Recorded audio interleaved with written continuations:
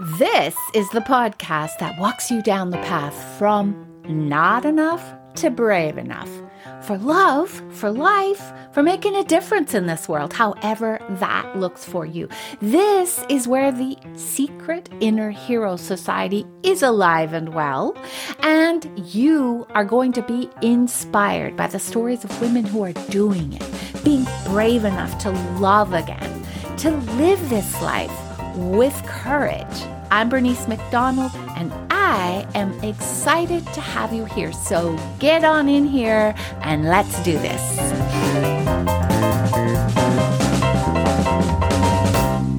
In the last episode, I told you the story of Much Afraid, the mousy girl with club feet who lived in the small village of Much Trembling, who was pretty much afraid of her own shadow. She was being controlled by her relatives, the Fearings. What she wanted most of all was to stop being afraid, to go with her good friend, the Good Shepherd, to the beautiful life experienced only by those who lived in the high places. But the journey was long, and it would be a dangerous and difficult one. She would need courage, and also agreed to two other things. One was to have the thorn of love planted in her heart, which is a painful thing. And secondly, to be willing to allow two companions to walk with her as her guides. Their names were Sorrow and Suffering. Well, Much Afraid agreed to the conditions, although you can understand she would rather have skipped over the pain, the sorrow, the suffering. But she knew it was the path of life. And she trusted the Good Shepherd. I love this story. It's from the book Hind's Feet on High Places by Hannah Hurnard, which was written in 1955. I read it in my 20s. A friend gave it to me, and it absolutely lifted my heart so much. In fact, it's a very key part of why today, so many years later, I see life as a path. I see each of us as a heart walking that path. When we're born, we enter it. When we die, we leave it. And in between, all kinds of things happen. I would encourage you to go back and listen to the first part of the story in the last podcast, episode 53, if you want to get the full benefit of what we're talking about today. Much Afraid did make that journey, and she reached the high places. It was the beautiful life, the sweet life that can be earned by all of us who are willing to grow, to learn, and to give. Much Afraid wasn't alone there. Her club feet were actually transformed to feet like those of a magnificent mountain goat called a hind. And they allowed her now to leap and to skip over the hard times. That's the metaphor, right? The rocky ledges, the mountain ridges that we come across. Her name was no longer Much Afraid. She now was Grace and Glory, and her companions who began the journey with her as Sorrow and Suffering were transformed into joy and peace. So today, let's see what Much Afraid saw as the biggest lessons that had grown that love within her heart. The thorn that had hurt so much to begin with had grown and become a beautiful flowering plant that was ready to give and to bless everyone around her. Let's see what she says. So for a long time, she sat silent, remembering wondering, and thankful. At last she put her hand in his and said softly, "My lord, I will tell you what I learned." "Tell me," he answered gently. "First," said she, "I learned that I must accept with joy all that you allowed to happen to me on the way and everything to which the path led me. That I was never to try to evade it, but to accept it and lay down my own will on the altar and say, 'Behold me. I am acceptance with joy.'" He nodded without speaking, and she went on. "Then I learned that I must bear all the others were allowed to do against me, and to forgive with no trace of bitterness, and to say to thee, 'Behold me, I am bearing with love, that I may receive power to bring good out of this evil.'" Again he nodded, and she smiled still more sweetly and happily. "The third thing that I learned was that you, my lord, never regarded me as I actually was, lame and weak and crooked and cowardly. You saw me as I would be when you had done what you promised and had brought me to the high places, when it could truly be said, 'There is none that walks with such a queenly ease, nor with such grace as she.' You always treated me with the same love and graciousness as though I were a queen already, and not wretched little much afraid." Then she looked up into his face and for a little time could say no more. But at last she added, "My lord, I cannot tell you how greatly I want to regard others in the same way." A very lovely smile broke out on his face at that, but he still said nothing, only nodded for the third time and waited for her to continue. "The fourth thing," said she with a radiant face, "was really the first I learned up here.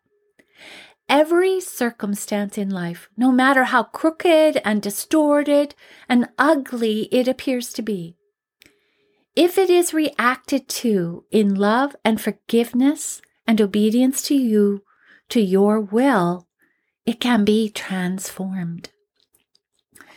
Therefore, I begin to think, my Lord, you purposely allow us to be brought into contact with the bad and evil things that you want changed. Perhaps that is the very reason why we are here in this world, where sin and sorrow and suffering and evil abound, so that we may let you teach us so to react to them, that out of them we can create lovely qualities to live forever. That is the only really satisfactory way of dealing with evil, not simply binding it so that it cannot work harm, but whenever possible, overcoming it with good. At last he spoke. You have learned well, Grace and Glory. Now I will add one thing more. It was these lessons which you have learned which enabled me to change you from limping, crippled, much afraid, into grace and glory with the hind's feet. Now you are able to run, leaping on the mountains, and able to follow me where I go, so that we need never be parted again. So remember this, as long as you are willing to be acceptance with joy and bearing in love, you can never again become crippled, and you will be able to go wherever I lead you. You will be able to go down into the valley of the world to work with me there, for that is where the evil and sorrowful and ugly things are which need to be overcome. Accept and bear and obey the law of love, and nothing will be able to cripple your hind's feet or to separate you from me. This is the secret of the high places. Grace and glory, it is the lovely and perfect law of the whole universe. It is this that makes the radiant joy of the heavenly places. Then he rose to his feet, drew her up beside him, and said, Now use your hind's feet again, for I am going to lead you to another part of the mountain. Off he went, leaping on the mountains and skipping on the hills, with Grace and Glory following close behind, and the beautiful figures of Peace and Joy springing at her side. Life, my lovely ladies, is a path. You are a heart with stories of fear in your past. You have come through so much, so many hills and valleys. But now you are at a place, you have the maturity, you have the years that can show you where the jewels are. The jewels of love that you have been given, the jewels of kindness, of wisdom, of strengths that life has made of you. And you are at a place where you can discover your calling if you haven't already.